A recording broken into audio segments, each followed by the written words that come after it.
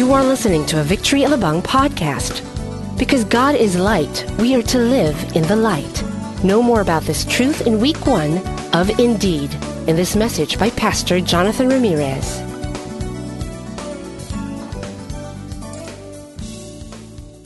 So sa araw pong ito, tayo po ay may bagong series. Ano po? At ang title po nating series, Indeed. Sabihin natin, Indeed.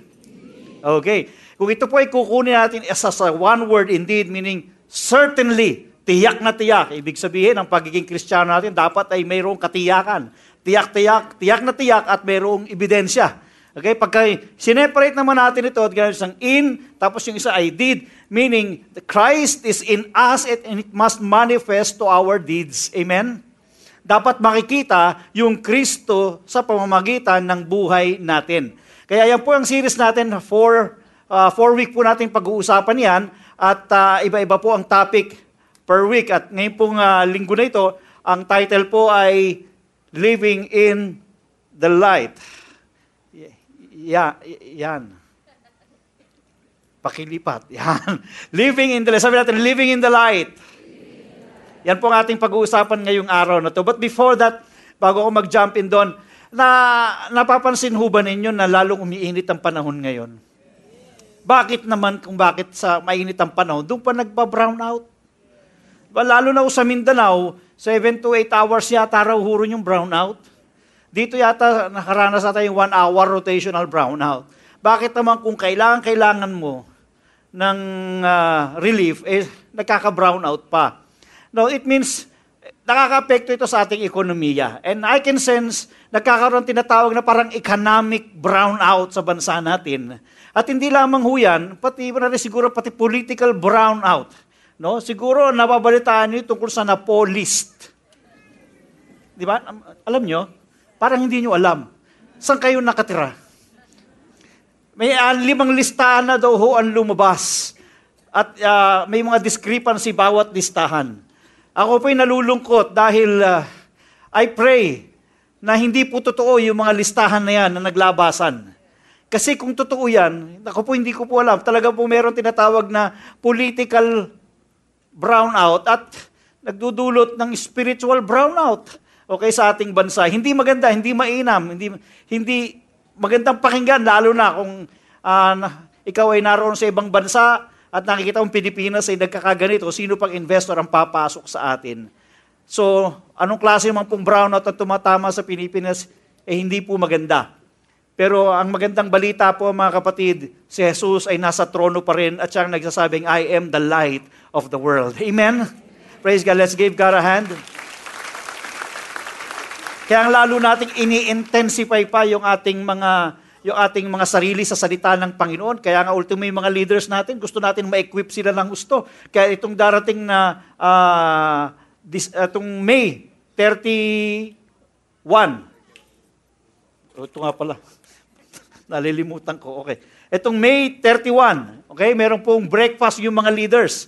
Hindi lang po sila kakain doon. Okay, sila po ay magkakaroon ng pag-aaral patungkol sa leadership.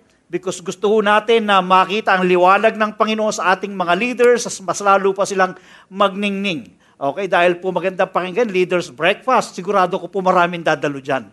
Okay, dahil kakain sila ng salita ng Panginoon, hindi lamang literal na pagkain. Okay, now, mabanggit ko po yung liwanag, Nais ng Panginoon na bilang mga mananampalataya, makita na tayo po ay nabubuhay sa liwanag because we are the children of light. Amen. Sino pong nananampalatayang siya ay anak ng liwanag? Taas pong kamay. Yan. Makinig po kayong mabuti dahil ito pong pag-aaralan natin ay mula po doon sa letter ni John the Beloved. Okay? 1 John, ang pag-aaralan po natin, bawat chapter po yan, as we go along, sa 4 na linggo, yan po ang ating pag-uusapan. And today, pag-uusapan natin yung chapter 1, Living in the Light. Dito makikita natin kung paano, bilang mga anak ng Diyos, tayo po ay dapat na lumalakad sa liwanag because we are children of light. Amen? Tumayo tayong lahat sa oras na ito. Buksan po natin sa 1 John chapter 1, beginning verse 5 up to 10. All right. 1 John chapter 1, beginning verse 5 up to 10. This is the message we have heard from him and declared to you. God is light. Can you say that with me? God is light. In Him there is no darkness at all. If we claim to have fellowship with Him, yet walk in the darkness, we lie and do not live by the truth. But if we walk in the light as He is in the light, we have fellowship with one another, and the blood of Jesus, His Son, purify us from all sin. If we claim to be without sin, we deceive ourselves, and the truth is not in us. If we confess our sins, He is faithful and just, and will forgive us our sins and purify us from all unrighteousness. Verse 10, if we claim we have not sinned, we make Him out to be a liar, and His word has no place in our lives. Let's just bow down our heads. Panginoon, maraming salamat po, ang mga salita mo'y buhay, at ang mga salita mo ay inaangkin namin na mangusap sa aming mga puso sa oras na ito. Bigyan mo po kami ng kaliwanagan at hayaan mong makita namin ang liwanag na na kay Kristo. Salamat po, O Diyos. We just honor you and give you praise in Jesus' name. Amen and amen. Makakaupo na po tayong lahat.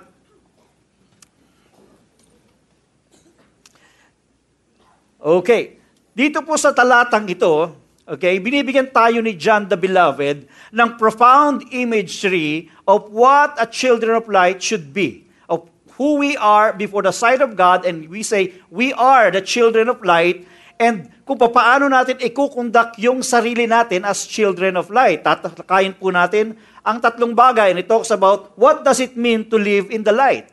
Pag-uusapan po natin kung paano pong mabuhay sa katotohanan, o yung katotohanan nasa atin ay ikakapamuhay natin, makikita sa panlabas. Pangalawa po is fellowship with one another. At pangatlo po is confess our sins. Now, ang bagay po na ito, tatlong bagay na ito ay mahalaga na makikita sa buhay natin. Pero hindi po magaganap yung tatlong bagay nito maliban na magkaroon tayo ng maliwanag na pagkakaunawa kung sino ang Diyos sa buhay natin. Now, ang first verse, sa verse 5, ang sabi ganon, this is the message we have heard from Him and declare to you, God is light. Can you say that once again? God is light. In Him there is no darkness at all. Alam nyo, we can only walk in the light provided that we have a clear understanding of who God is.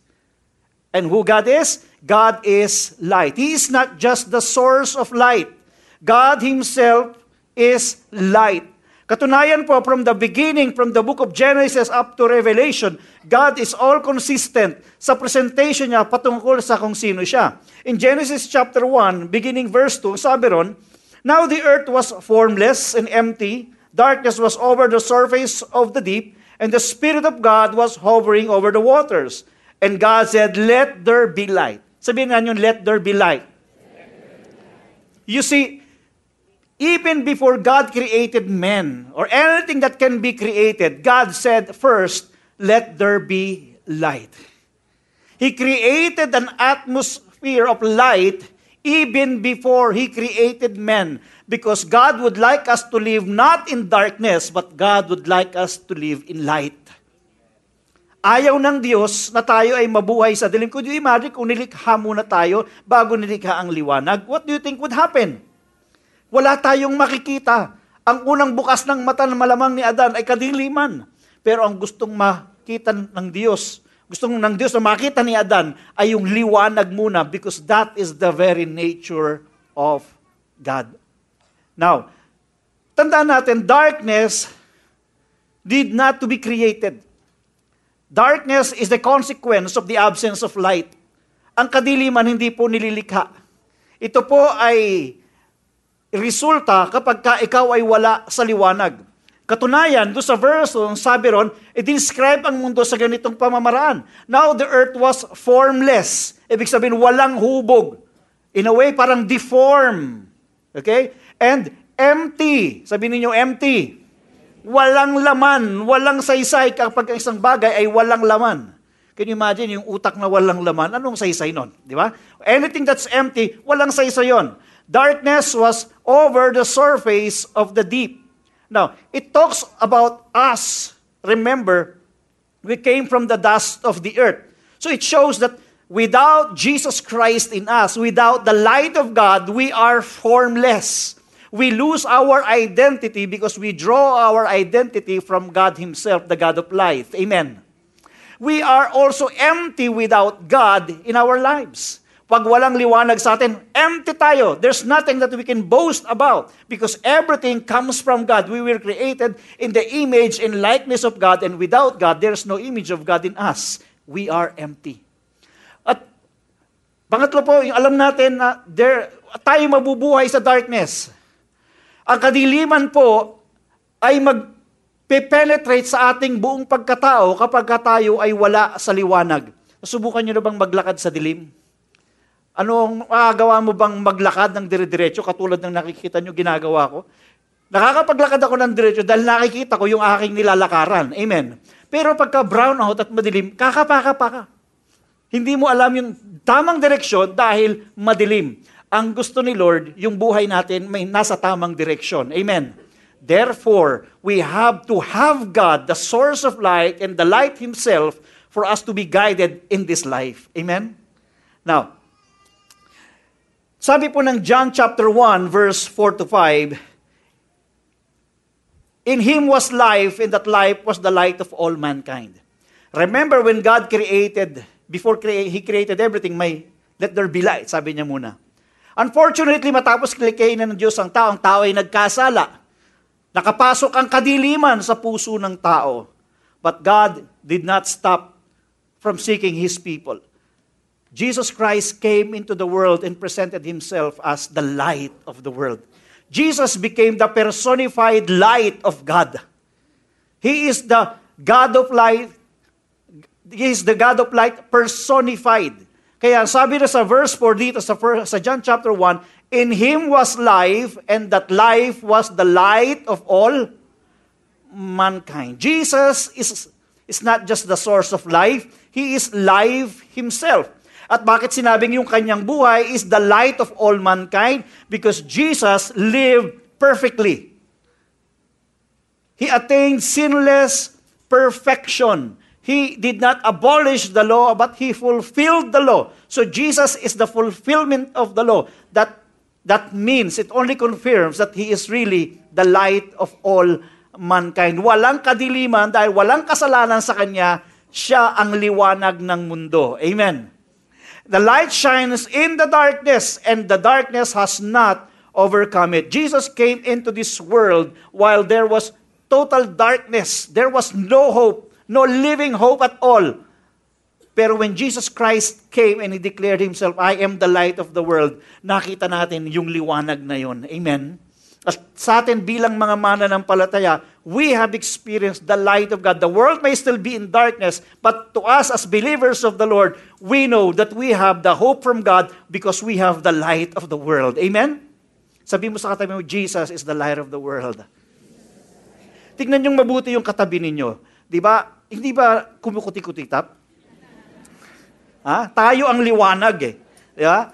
Now, that's why in Book of Revelation, so ito po yung completion ng everything. Yung kaganapan na, nagkaroon ng new heaven and new earth. Ang sabi ng Revelation 22:5, there will be no more night. They will not need the light of a lamp or the light of the sun, for the Lord God will give them light, and they will reign forever and ever. So from Genesis up to Revelation, God is so consistent of presenting Himself as the light. So, we as children of light, we always have to walk and to live in the light of God. Amen. Now, umpisahan po natin. Paano ba yung mabuhay sa liwanag? O ano ba yung itsura ng isang taong nabubuhay sa liwanag ng Diyos? Sabi, live out the truth. Okay. Ibig sabihin, live out, yung nasa loob mo na liwanag, kailangan maipamuhay mo sa labas, makita. Mayroong ebidensya, may manifestation. Amen. Now, sabi ng verse 6, if we claim to have fellowship with Him and yet walk in the darkness, we lie and do not live out the truth.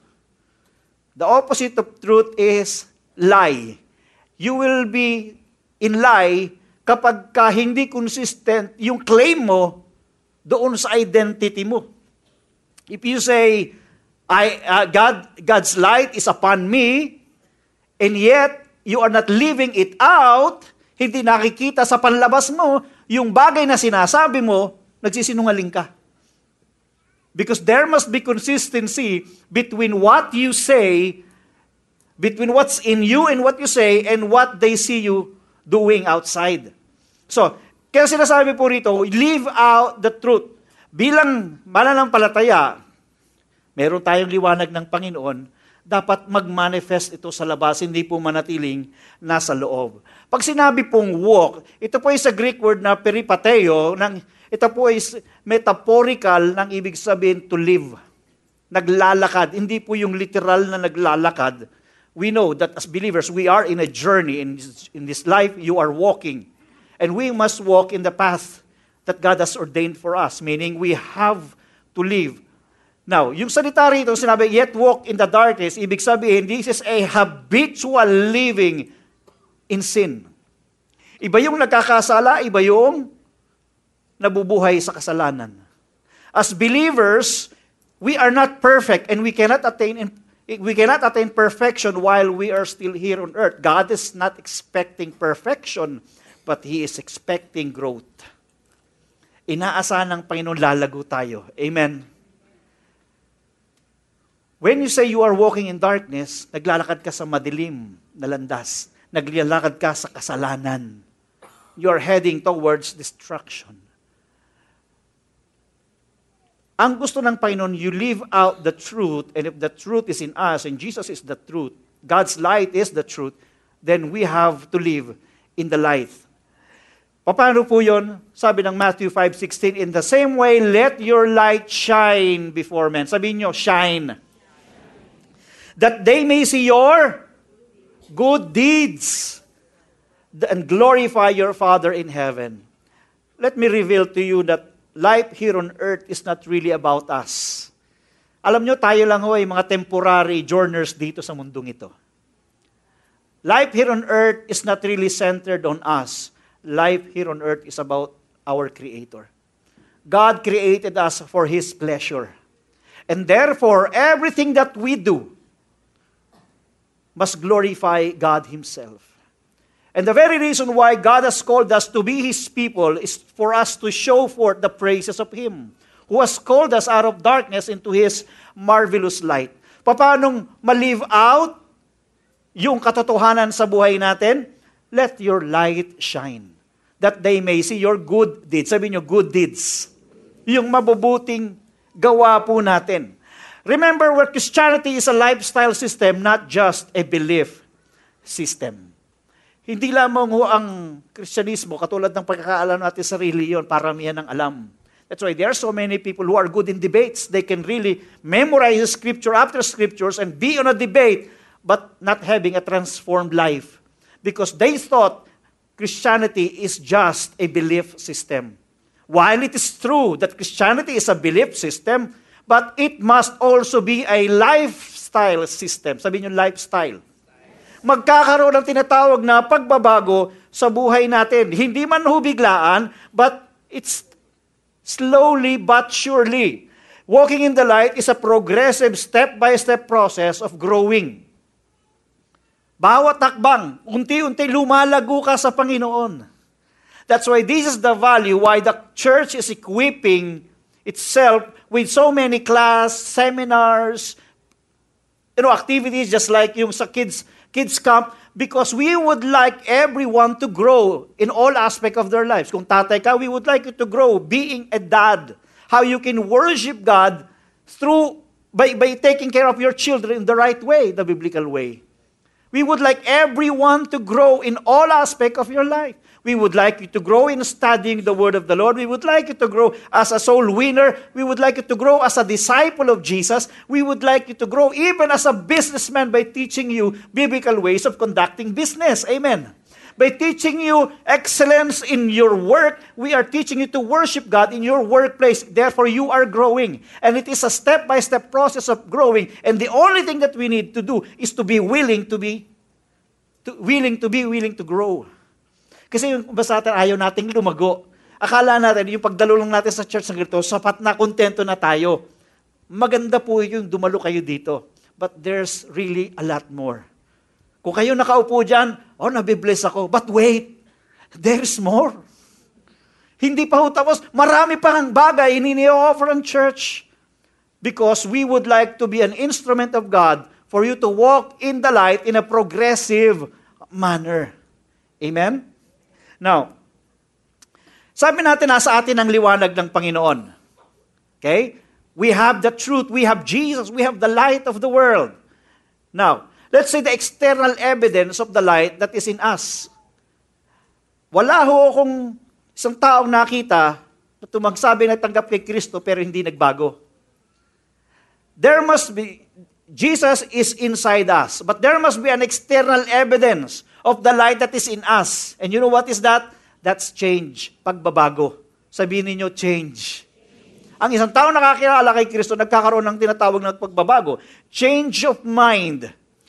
Ang mundo ay hinubog ang ating isipan in the standard of this world. But sinasabi sa atin ng Panginoon, be transformed by the renewing of your mind that you may be able to test and approve what God's will is, His good, pleasing, and perfect will. There must be change of mind. When I was still a bachelor, iniisip ko, hindi pa ako Kristiyano, advocate ako ng no marriage eh. Yung live-in lang. Hindi ako naniniwala noon na pakasal. Kasi sabi ko, that's just a piece of paper. Hindi ako naniniwala sa kasal. Why? Because in my heart, ang gusto ko maraming asawa. Papalit-palit. But when the Lord has called me, when the Lord touched my heart, and I repented of my sin, God has changed my perspective. And praise God, because He changed my perspective, I started believing in marriage. And praise God, because I got the best. And she's my wife.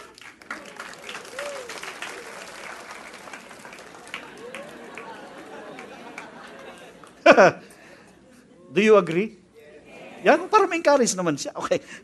Okay. So, nagkaroon ng pagbabago sa isipan ko. That is why, nag-iba rin yung motivation ko sa buhay. Okay? I would like something that's always in the will of God because I know the will of God is the best. Sometimes the will of God is painful. Sometimes the will of God is not comfortable. But nevertheless, I have my motivation to do the will of God because I know it would always end up having the best. Amen. Kapag alam ko nagawa kong kalooban ng Panginoon, alam ko mapapabuti ako. Katulad din naman ng mga magulang, kapag pinapainom nyo yung gamot ng inyong mga anak, ayaw ng mga anak ninyo, minsan dahil mapait. Pero yun ay magdudulot ng kaginhawaan sa kanila. Amen. Maaaring hindi nila minsan maintindihan, but eventually maintindihan nila, kaya pala sila pinainom ng gamot, ay dahil para sila ay bumuti ang kalagayan. Amen. There's change of direction. Nag-iiba yung direction natin. Kung dati-dati, kung ano yung direction na gusto nating tahakan, I am the king of myself. Tayong nakaupo sa trono, tayong nasusunod. Ito ang gusto ko, basta ito ang gusto ko. Hindi natin iniisip kung anong ibubunga ng bagay na gusto natin. Papunta tayo sa kapahamakan, pero purihin ang Diyos. Dahil nung makakilala tayo sa Panginoon, 360 degrees, nagsimula tayong tahakin ang landas na niloloob ng Panginoon sa buhay natin. Pagkat ang sabi niya, for I know the plans I have for you, plans to prosper you and not to harm you, to give you hope and a future. So the direction of God is really worth taking. Amen? And also, there's a change of ways. Maraming bagay sa buhay ko personally, ang binago na I believe sa inyo rin ay maraming binago ang Panginoon. Noon iniisip ko, yung mga vision na taglay-taglay ko, okay, dahil kasi may barkada ako leader ng inuman, pag wala ako, hindi magsimula yung inuman eh. Nakikita ko yung significance sa pamamagitan ng siyempre ako leader eh. Ako nagpapainom, dahil yung tatay ko noon, nagpunta ng Saudi Arabia, laging malaki ang allowance ko. And the only way for me to gain significance is to be with my barkadas. Okay, konting kantsaw lang, ay sigurado kasama agad namin si Camigel. So, in that way, pakiramdam ko, sikat ako, pakiramdam ko, okay ako. Pero naisip ko, hindi maganda sa buhay ko nung ako'y makakilala sa Panginoon. And I have to change my ways. Hindi ko kaya sa sarili ko. But someone inside of me made me do it. It is because that's the light of God in me. Because when you have the light of God, you no longer want darkness. It's so easy to discern darkness when you know what light is. Amen? Minsan tayo may debate tayo sa isipan natin, gagawin ko ba o hindi ko gagawin? Ang tanong doon is, una, alam mo ba yung identity mo kay Lord? Okay? Ang isda, hindi dapat maglakad. Hindi rin dapat siya lumipad. Anong dapat ginagawa ng isda? Lumalangoy. Lumalangoy siya, hindi para maging isda. Lumalangoy siya dahil kasi isda na siya. Tayo, mabuhay tayo sa liwanag, hindi dahil sa para maging liwanag tayo. Ginagawa natin yung liwanag dahil tayo ay nasa liwanag na. And that is our new nature in Jesus Christ. Amen? So huwag kang manghinayang na ginawa mo yung kalooban ng Panginoon pero may mga bagay na para bang nawala sa iyo because you will later on discover that what you have chosen is far better than what the enemy is actually offering you. Amen? Alam mo, when I remember when I was working prior to my coming here in Victory, hindi namin mapapirmahan yung kontrata doon sa isang hospital, isang government hospital. Pakipot ng pakipot, ayaw i-renew yung aming kontrata because I was working in a manpower provider. Okay? So marami kaming mga empleyado ron and kailangan i-renew yung aming kontrata. Ayaw. Kabisado pala nung finance officer namin, sabi niya, kailangan lang ng padulas dyan. Kailangan ng padulas dyan, kaya hindi pipirmahan yan, lalo na bago yung director dyan. So, ang ginawa, binigyan ako ng cheque para raw ipanlagay ko. Konsensya ako, sabi ko, anong gagawin ko dito? It's not my way to really give bribe. So, ang ginawa ko, kinuha ko, but I was praying. At nagpunta ako doon sa director ng ospital at kinausap ko, hindi lang pala ako una ng kumausap, marami nang kumausap before, talagang tiniturn down. So, ang ginawa ko, nakipag-usap lang ako, okay? Tapos, unti-unti kong na-discover na siya pala ay mayroong parang backslide siya. Backslide na dating believer na nagba-backslide. Yung ganon. So, ang ginawa ko, nag-share ng Word of God, nagsimula muna sa engage. Yan. Connect muna. Then eventually, he discovered na ako pala ay dating pastor. At alam po ninyo, nung araw na yon, pinirmahan niya yung kontrata nang wala akong iniaabot na cheque sa kanya. Balik ako sa boss ko, sabi ko, Jonathan, kumusta na? Sabi ko, ma'am, ito po yung cheque. Hindi na po kailangan dahil pinirmahan na yung kontrata. Pinatawag ako ng presidente, sabi niya, I knew it, I got the right person. Tuwan-tuwa siya dahil hindi pa nila naranasan na pinapirma ng walang inilagay. Lagi kinakailangan maglalagay muna bago pipirmahan yung kontrata. The light in me enabled me to do it because that's exactly the will of God. It's so easy for me to just to give the check, tapos na laban. Anyway, may approval naman ng boss. Pipirmahan na kagad yung kontrata. But my conscience would not let me do it. Why? Because that my conscience told me na, Kristiyano ka na, huwag mong gagawin yung pamamaraan ng mundo. I said, Lord, ikaw nang bahala dito. I interceded first before I really talked to the person. And so God gave me success. Why? It only proves that light is greater than darkness. Amen? 2 Corinthians 5:17 says, therefore, if anyone is in Christ, the new creation has come, the old has gone, the new is here. Tayo ay mga bagong nilalang na. Hindi ba napakasarap pag may mga bagong bagay kaysa lumang bagay? Amen? Sometimes lang ayaw natin ibigay yung luma, kaya hindi natin makuha yung bago. Learn how to give up the old so that you can experience the brand new one. God has given us the brand new life in Christ Jesus. You will only experience and appreciate the beauty of what you have right now if you learn how to remove the old things in your life. Amen? Now, tandaan po ninyo ito, kay Kristo Jesus, tayo ay mga bagong nilalang at tayo po ay children of light. Sabi ni Ephesians 5:8, for you were once darkness, but now, but now, you are light in the Lord. Live as children of light. Mabuhay na tayo bilang mga anak ng liwanag. And you know what? We are not supposed to struggle because the light that's in us will enable us to do it. Remember, no one has genuinely encountered Christ and remained unchanged. Walang sino man ang tunay na nagkaroon ng encounter kay Christ, hindi nagkaroon ng pagbabago. Dahil pag nakilala mo si Lord, magkakaroon at magkakaroon ng pagbabago. Amen?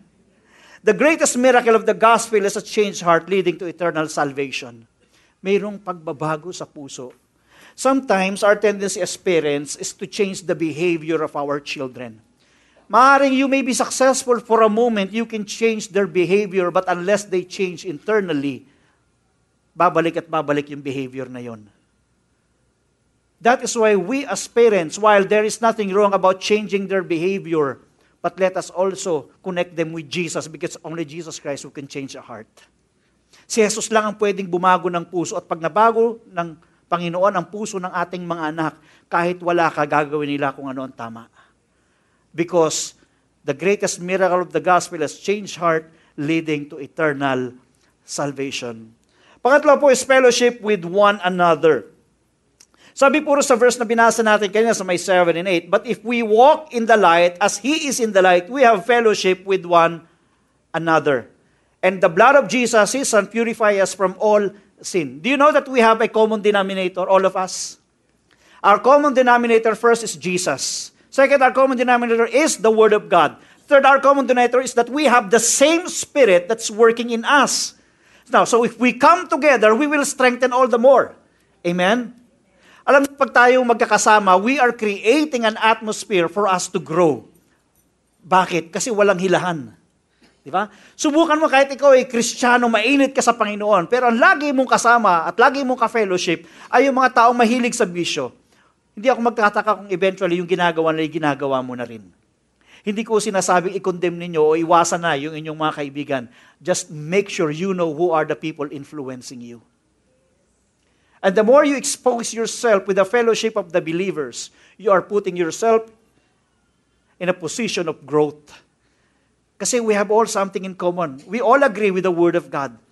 We nourish each other. Lumang illustration na ho ito, yung baga, di ba? Yung baga, magkakasama yung nag-aapoy, tanggalin mo isang baga, hiwalay mo, makalipas lamang ang ilang oras, itong isang baga na ito, wala na. Samantalang itong grupo na ito, nagbabaga pa rin. Is there any principle involved? Yes, that's the fellowship of the believers. If we fellowship together, iron sharpens iron. Ang iron, sinasharpen yung iron. Wala na Tagalog eh. Basta yung iron, hasain pa niya yung kapwa niya iron. Nagpapalakasan tayo sa isa't isa. Amen. Alam niyo ba na importante na tayo minsan na itatama? Kasi we are all an imperfect being. Open rebuke is better than secret love. You know, kahit no kami mga pastor, nagpapaalalahanan kami sa isa't isa. Nagtatapikan kami sa isa't isa. And we love that. And we love to live in that atmosphere. Unfortunately, marami mga Christian, they don't like to be part of a small group because they don't like to be somehow being controlled by their actions, kahit mali na.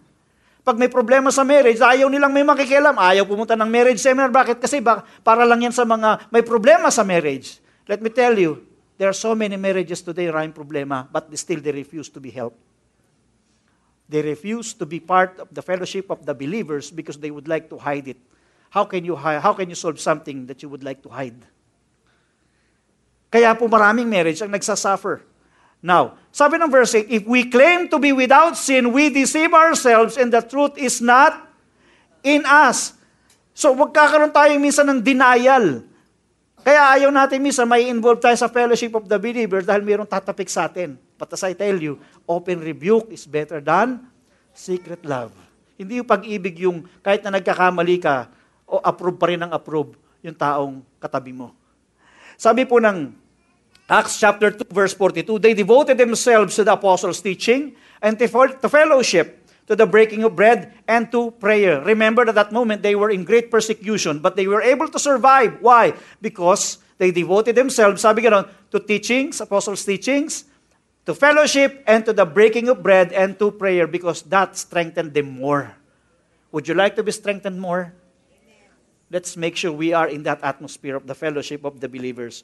On the first place, sabi ng 2 Corinthians chapter 6 verse 14, do not be yoked together with unbelievers, for what do righteousness and wickedness have in common? Or what fellowship can light have with darkness? The question is, there is none. We can just engage them to share Jesus Christ, but we cannot follow their ways. Instead, we should be the one to influence the unbelievers and not the other way around. Amen? Number 3 is confess our sins. Ang sabi po ng binasa natin kanina sa verse 9, if we confess our sin, He is faithful and just and will forgive us our sins and purify us from all unrighteousness. Alam ni Lord na tayo ay sasablay. Alam ni Lord na tayo ay imperfect being pa rin. But God has provided us a way to still live in the light by exposing our sins to Him. In what way? By confessing our sins. If you hide your sin to Him, you are not doing a wise decision. You are remaining in darkness. But if you confess, you move your sin in the light of God and say, Lord, this is my sin. This is darkness in me. Let your light shine upon me. Forgive me from all of my sins. And God has a promise. He is faithful and just and will forgive us our sins and purify us from all unrighteousness. Sabi, if we claim we have not sinned, we make Him out to be a liar. Sinasabihan natin sinungaling ang Diyos kung sinasabi natin, hindi tayo nagkakasala. Dahil alam ng Diyos, tayo nagkakasala. And His Word has no place in our lives. You know, there are so many ways for us to express our unrepentance eh. May mga unrepentant gestures po tayo. Una, yung when we make excuses. Kasi kaya ko lang naman nagawa yun talaga, Lord, kasi nagigipit ako eh. Kaya nagawa ko mandaya. We make excuses. Sometimes we blame others. No, kaya ako naman nagawa kasi siya nauna eh. Siya ang unang nanira sa akin. So siniraan ko na rin siya. So we think tama yung ginagawa natin dahil ang nagtulak sa atin para gawin yun ay yung ibang tao. Okay? Sugarcoating. Ano ibig sabihin? Yung kasalanan, pinapaganda mo. Ano ba yung adultery?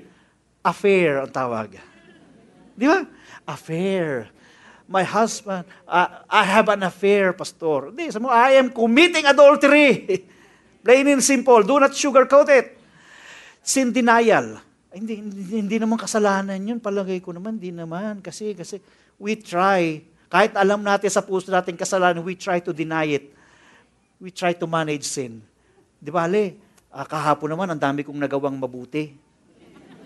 Ito lang naman, minsan lang naman ito, Lord eh. So, you try, you naman binabalas mo kung ano yung old mindset eh. Yung bang, mas marami naman nagawa ko, so isang beses ko lang gagawin.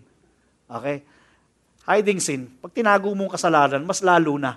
You cannot hide your sin before God because even before your word is on your tongue, the Lord knows it completely. Amen? You just have to expose it before God. And lastly, sometimes we would like to pay sin. Lord, nagkasala ako kapon. Dadagdagan ko ang tithes and offering ko. That's bribery. You cannot pay for your sin. Okay? Tataasan ko ang kamay ko hanggang sa simulang praise and worship. Matapos hindi ko ipapapa, Lord. Magsasakripisyo ako bilang kabayaran sa aking kasalanan. You don't have to pay for your sin. Christ paid for it. All you have to do is to repent and say, Lord, I'm sorry. Please forgive me. That's all. He's faithful and just to forgive you and cleanse you from all your unrighteousness. Amen? Because He is really faithful to us. Sabi ng 1 John chapter 2 verse 1 to 2, my dear children, I write this to you so that you will not sin. But if anybody does sin, we have an advocate with the Father, Jesus Christ, the righteous one.